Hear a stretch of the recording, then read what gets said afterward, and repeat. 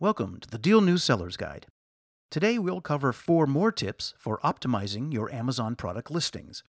How should competition and pricing factor in when you're putting your listings together?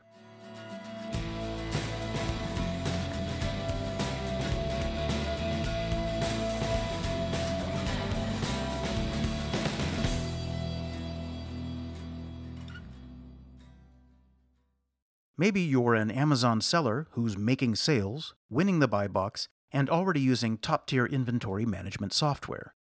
But maintaining those winning ways means keeping up with the trends. Let's make sure your listings are in tip-top shape with these 4 Amazon listing optimization tips you may not have considered. The first tip we'll cover is to keep your enemies close. It's good business practice in general to study your biggest competitors. Watch their pricing, the language they use, and any other ways in which they make their product listings sparkly and eye-catching. Utilize software and other tools like price trackers to spy if you don't have time to hunt down each and every competitor listing yourself. Then you can cherry-pick their best practices and adopt them for yourself when you know their strategies.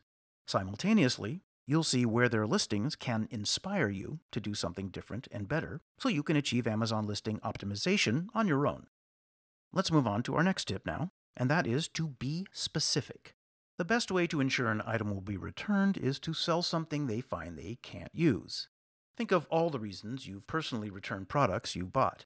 We bet you'll agree that the number one motive is that you needed an item, but the one you purchased didn't work out. Factors like measurements, weight, and voltage all matter, so you should make them clear and correct in the listing from the start. Next, we'll talk about our third tip, and that is to put the best stuff first. Amazon suggests that many people who read product listings only take in the first few lines, so your best bet is to put the main information at the top of your entry. In fact, the title might be one of the most important things you write. Ensure that it's clear, accurate, and appealing to your audience. The job of the first line is to grab the reader's attention, as any good writer will tell you. Let's get to our final product listing tip, which is to price perfectly. Pricing is an overwhelming endeavor on its own, never mind the other business practices you must be concerned with. Entire courses are offered just to teach sellers the best practices for pricing, not only to sell, but also to earn. For instance, some sellers forget to factor in associated fees, the biggest offender being shipping costs. The complicated world of shipping costs could also be covered in a course all its own. Unfortunately, you can lose money quickly just by pricing your items incorrectly or inefficiently. And don't forget that Amazon takes up to 45% in sales commission. It's in your best interest to strike the perfect balance between appealing to customers and improving your bottom line without handing over too much to Amazon itself.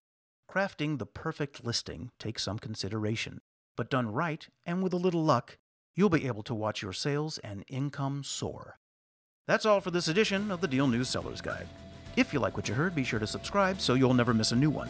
And if you want to learn how you can turbocharge your marketplace revenue and gain access to the exclusive Deal News Network, head to advertise.dealnews.com or send an email to advertise@dealnews.com. Thanks for listening.